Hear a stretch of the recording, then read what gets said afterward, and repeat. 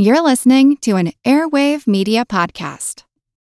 History isn't black and white, yet too often it's presented as such. Grey History, the French Revolution, is a long-form history podcast dedicated to exploring the ambiguities and nuances of the past. From a revolution of hope and liberty to the infamous Reign of Terror, you can't understand the modern world without understanding the French Revolution. So search for the French Revolution today.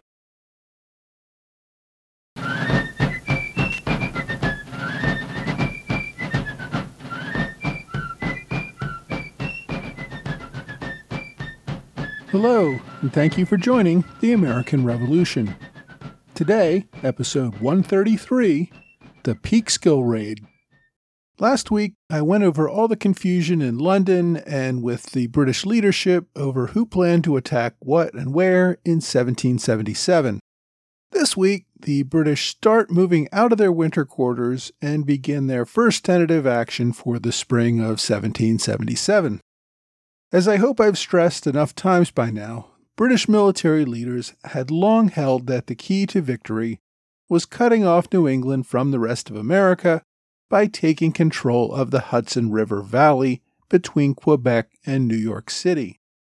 By the end of 1776, the British had a large army in Quebec and an even larger one in New York City. That the two armies had not created this link so far was due primarily to the heroic efforts of General Benedict Arnold. Remember, just after Lexington and Concord, Arnold scraped together an army and along with Ethan Allen captured Fort Ticonderoga, thus denying the British that important launching off point into the Hudson Valley. Arnold then attempted to take Quebec.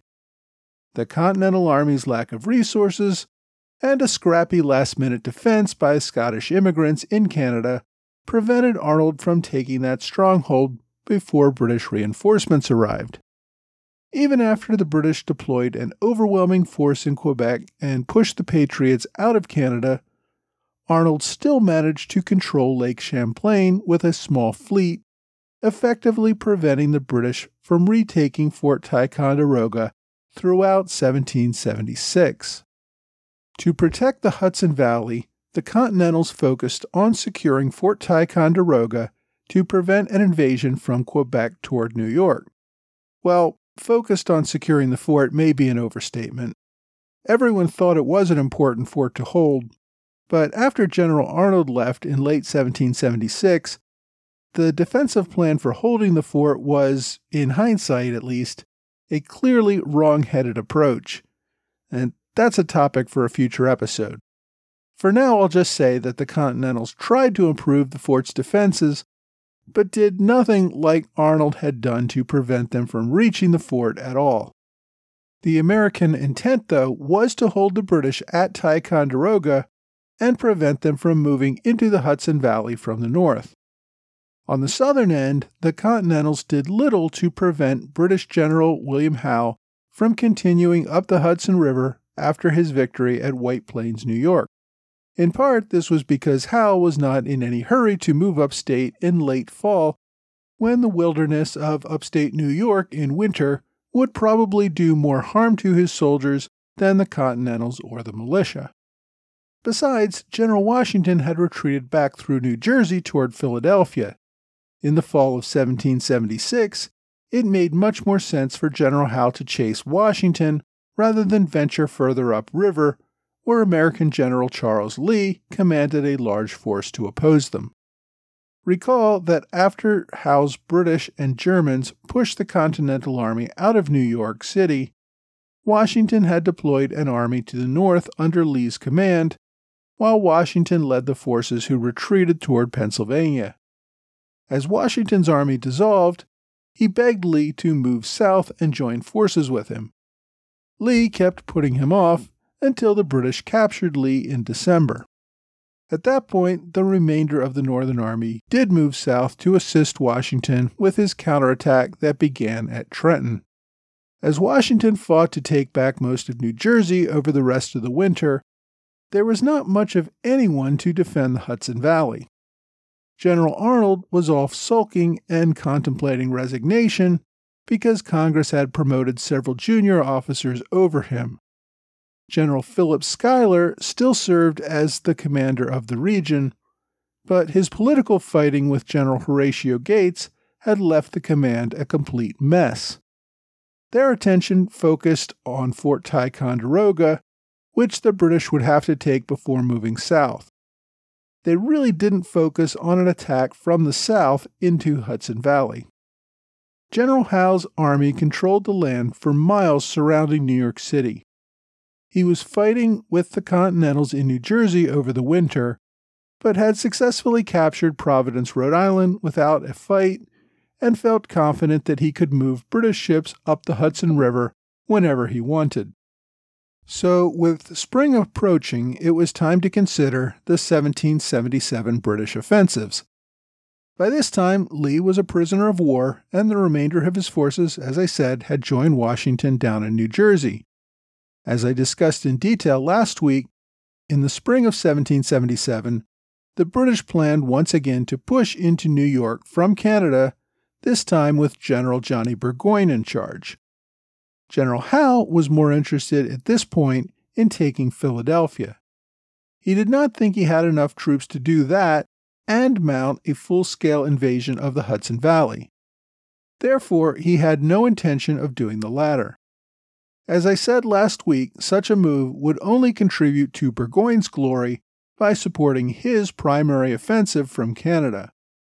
As commander of North American forces, General Howe was not terribly interested in playing a support role for a subordinate. While a full-scale invasion of the Hudson Valley from the south was not a serious consideration, the British did want to test the resolve of the Continental and militia forces in the area. Washington, of course, would want to oppose any British movements. But at this point, he was not quite sure what the British might do next. The British had a force in Rhode Island that might move up through New England. Washington had recaptured most of New Jersey over the winter, and it was also quite likely that Howe would try to take back the state and continue his offensive across New Jersey into Pennsylvania, and from there he could capture Philadelphia. So while the Americans hoped to prevent a British incursion into upstate New York, coming up with the soldiers to defend that area was a big problem. Washington kept the bulk of his troops in New Jersey to prevent the move on Philadelphia, with the other significant force further north at Lake Champlain and Fort Ticonderoga, preparing to oppose the British push from Canada. The Continentals had created a supply depot at Peekskill, New York, about 20 miles north of White Plains, along the Hudson River. There, area mills produced leather, wood, flour, and gunpowder. Local slaughterhouses also provided meat for the Continental Army and Patriot militia. Washington thought the area would prove a good location for supplies, since it was in between the two expected British invasion zones that were likely for 1777. If the British attacked the Northern Army at Fort Ticonderoga, the supplies could be taken north to the soldiers defending upstate New York. If the British launched another attack across New Jersey in pursuit of Philadelphia, those supplies could be moved south in support of that army. The Continentals had not built any serious defenses at Peekskill itself. Until February 1777, General William Heath of Massachusetts had commanded from Peekskill. However, after his disappointing raid on Fort Independence, which I discussed back in episode 128, Washington had written him a rather scolding letter. Heath requested and received a leave of absence. He returned to Boston and shortly took over there after General Artemas Ward finally retired. The Peekskill command fell to General Alexander McDougall. You may recall that McDougall had been an active member of the Sons of Liberty in New York City and played a role in the pre-war battle at Golden Hill. That was where the British soldiers and Sons of Liberty had a street riot over the city's Liberty Pole. See episode 32. McDougall had received a general's commission in the Continental Army. We last heard from him in episode 112 when he was serving under General Washington at the Battle of White Plains. At Peekskill, McDougall commanded the area with a force of about 250 soldiers, most of whom appeared to be local militia. McDougall's small independent command at Peekskill kept a check on British incursions up the Hudson River. Over the winter, Washington deployed a few New England regiments there to be used as reserve reinforcements either in upstate New York or in New Jersey as needed. There was no notion that the Americans would launch a full-blown offensive against British-controlled New York City. The Continentals, as I said, were focused on trying to resist wherever the spring offensive might be executed by the British. New Yorkers had attempted to block British ships from moving upriver by placing a chain across the Hudson River at Fort Montgomery, which was also under McDougall's command. This chain was a few miles further upriver from Peekskill, so it would not play a role in this raid. In any event, it was not going to prove very effective. It actually broke once on its own during the winter and had to be repaired. When the British actually did move upriver later in 1777, they had no problems disabling the chain and continuing on their way. I mention this only to note that the Americans were at least concerned about the British moving up the Hudson and cutting off New England from the southern and middle states, even if they did not garrison large numbers of Continental soldiers here. As soon as the ice melt made river travel safe again, the British did move up the Hudson River. In March, Colonel John Byrd took a fleet of 12 ships transporting over 500 soldiers upriver to Peekskill. On March 23rd, the British landed at Lentz Cove, about a mile and a half south of Peekskill. They deployed their 500 British regulars and at least 2 cannon unopposed. The British force set fire to houses near where they landed. They also used their cannon against a number of structures in the small village. The initial goal seemed to be to terrorize the local citizenry. The American general, McDougall, realized that he was outnumbered by about 2 to 1. He pulled his soldiers out of Peekskill and back to a hill known as Fort Hill behind the town. As he pulled out of town, McDougall set fire to some of his own supplies in order to deny them to the enemy. The only way he could win, though, given his numbers, would be to provoke the British into attempting a charge up a hill where the outnumbered Americans would have a better position. The British commander, Colonel Byrd, though, was not terribly interested in confronting the Continentals. His troops took control of Peekskill and continued what the Americans had started, destroying the food, supplies, and equipment left in the town. The two sides did fire on each other with their cannon, killing 1 or 2 on either side with an occasional lucky shot. But, as I said, the British were not intent on driving off the Americans. They were there to destroy the supply depot, which they did. They burned the mills, workhouses, barracks, and storage houses in and around town. They carried away some materials, but given the limited space on their ships, they destroyed most of what they found. Even though the British did not seem preparing to take the hill, the cannon fire was enough for McDougall and the Americans to retreat back another 2 miles or so to Gallows Hill, where they were out of range of the British cannon. Meanwhile, New York General George Clinton put out a call for militia in the region to muster. By the way, George Clinton was a distant cousin of British General Henry Clinton, but he was a firm patriot. He was mostly a politician who would soon become governor of New York and would eventually serve as vice president under Thomas Jefferson and James Madison. At this time, though, he was a New York militia general. It would take time to get the word out to local militia and for them to muster. In this sparsely populated region, they could not muster within hours like they were able to in New England. There were smaller numbers of soldiers ready to go a few miles upriver at Forts Montgomery and Independence. Fort Montgomery was the larger fort several miles upriver. The Continental officers at Fort Montgomery did not want to send any large numbers of men from their forts. If they took the fort garrison from the fort to Peekskill, the British could simply climb aboard their ship again, sail upriver, and capture the fort defended by only a skeleton crew. The Continentals wanted to wait for militia to arrive and occupy the fort before sending any soldiers to Peekskill. Fort Independence was closer to Peekskill, and it was not much of a fort. It had only been built a few months earlier, just north of the town. And just to avoid confusion, this is not the same Fort Independence near New York City, occupied by the British, and which General Heath had failed to capture back in episode 128.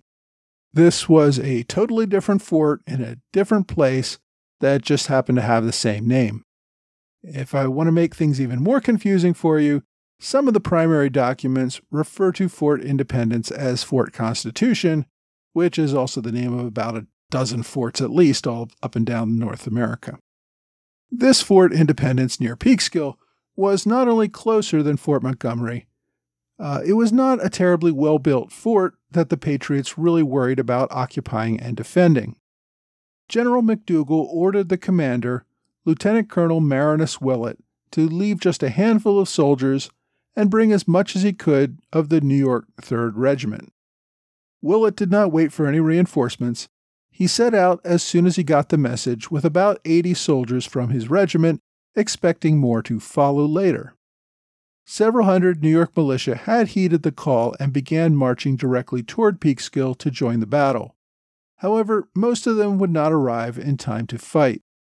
The day following the British landing, the regulars deployed an advance line about a mile northeast of Peekskill to prevent the Americans from moving forward on them while they occupied the town. Colonel Willett and his militia from Fort Independence arrived that morning, joining General McDougall's men on Gallows Hill. From the hill, McDougall and Willett could observe the British plundering the area around Peekskill, burning farms and supplies. Willett noted that about 200 of the British were far enough separated from the main force that they might be attacked. He encouraged McDougall to order a strike on this separated force. McDougall agreed and sent a small group against the British left flank to distract them, while another force under the command of Colonel Willett tried to sneak up on the enemy's right flank and attack them from there. They lost the element of surprise when the inexperienced New York militia got nervous and fired on the enemy from too far away to do any damage. Their shots only alerted the British to their position and gave them more time to react. Realizing they had lost the element of surprise, Willett gave the order to fix bayonets in preparation of a charge on the British lines. Before they could charge, though, the British retreated back to their main lines, telling Colonel Byrd that the woods were full of rebel soldiers. The British lost 13 killed or wounded in the skirmish. The Americans reported 2 killed and 4 or 5 wounded. By this time it was dusk. The British could not tell whether there would be a larger attack. They remained on alert for a night attack that never came. Overnight, British Colonel Byrd prepared to withdraw his troops back to their ships. The British had destroyed the American supplies which had been their objective. Rather than wait to see if the enemy could collect more militia from the area and mount a larger attack, the British simply packed up and went home. That was probably the right decision. Over the next few days, hundreds more New York militia would descend on the area, ready to contest the British who had departed. Continental General McDougall indicated in his reports that the British left sooner than they would have liked. There was still a fair amount of supplies that they had not destroyed. The Continentals recovered a portion of their supplies and regained control of the area. So in the end, both sides claimed victory. The British fleet moved back downstream to report a successful raid. The American leaders reported successfully chasing off the British after 2 days. The fighting at Peekskill was not a terribly significant battle by itself, more of a skirmish. There were less than 1,000 troops engaged on both sides combined. Casualties were pretty minimal, and the amount of damage to Continental supplies was annoying, but not fatal to any larger strategic plan. In fact, far more significant for American supplies, the same month of this raid, a ship arrived from France full of equipment for the Americans. The Peekskill raid proved more of a test by the British to see the resolve of New Yorkers further upriver to challenge their movements. If the British wanted to control more territory further upriver, they would have to come in much larger numbers to overwhelm the enemy. Following the raid, the British did not attempt another raid all summer. They did send one small fleet in April, but as it turned out, they only sent that as a distraction to get the Americans to deploy more forces to the Hudson Valley, while the British launched a real raid on Danbury, Connecticut. The Danbury raid will be a topic of a future episode. The launch of a few troop transports up the Hudson River turned out to be nothing. It would not be until October that they would attempt another serious move up the Hudson. The raid also should have been a warning to the British. General Burgoyne based his invasion of the Hudson Valley on the premise that a majority of the citizenry would turn out in loyal support of the British as they made their way from Canada to New York City. The Peekskill raid proved that there was no evidence of a loyalist majority waiting to show itself. In fact, quite the opposite. Perhaps the British thought that an even larger force of British would bring out the loyalists, as it had in New Jersey during the earlier invasion there. If so, it was a fatal error that, as we will see in future episodes, put Britain on the road to defeat. Next week, the British launch a raid in New Jersey, resulting in the Battle of Bound Brook.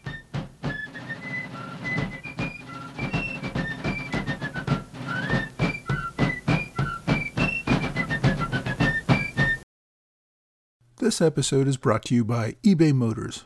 eBay Motors is here for the ride. Remember when you first saw the potential, and then through some elbow grease, fresh installs, and a whole lot of love, you transformed 100,000 miles and a body full of rust into a drive that's all your own.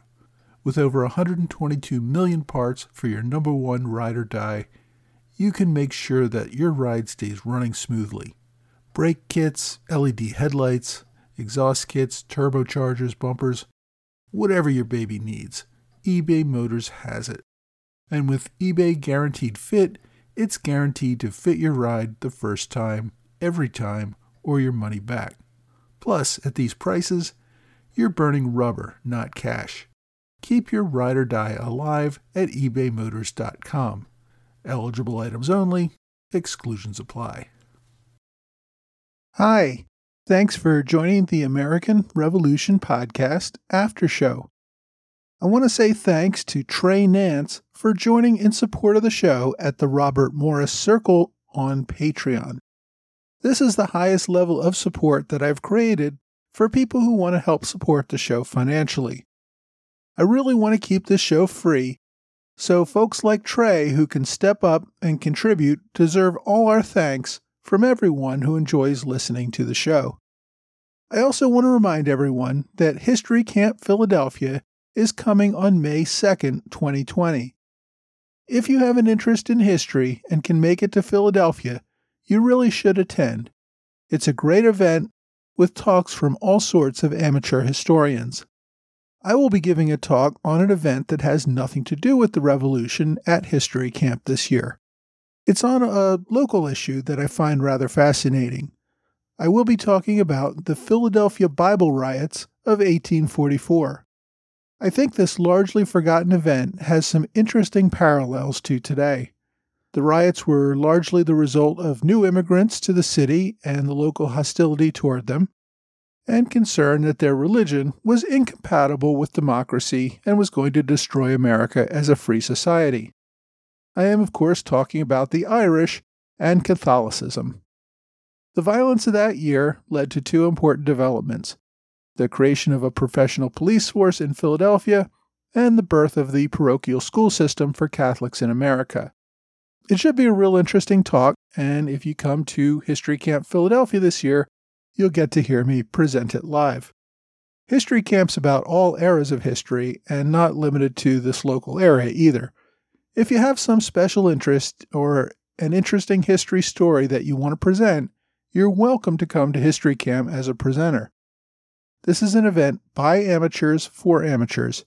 You just need a passion for your topic, no academic or professional credentials required. If you would like to present, go to historycamp.org/presenting for more details.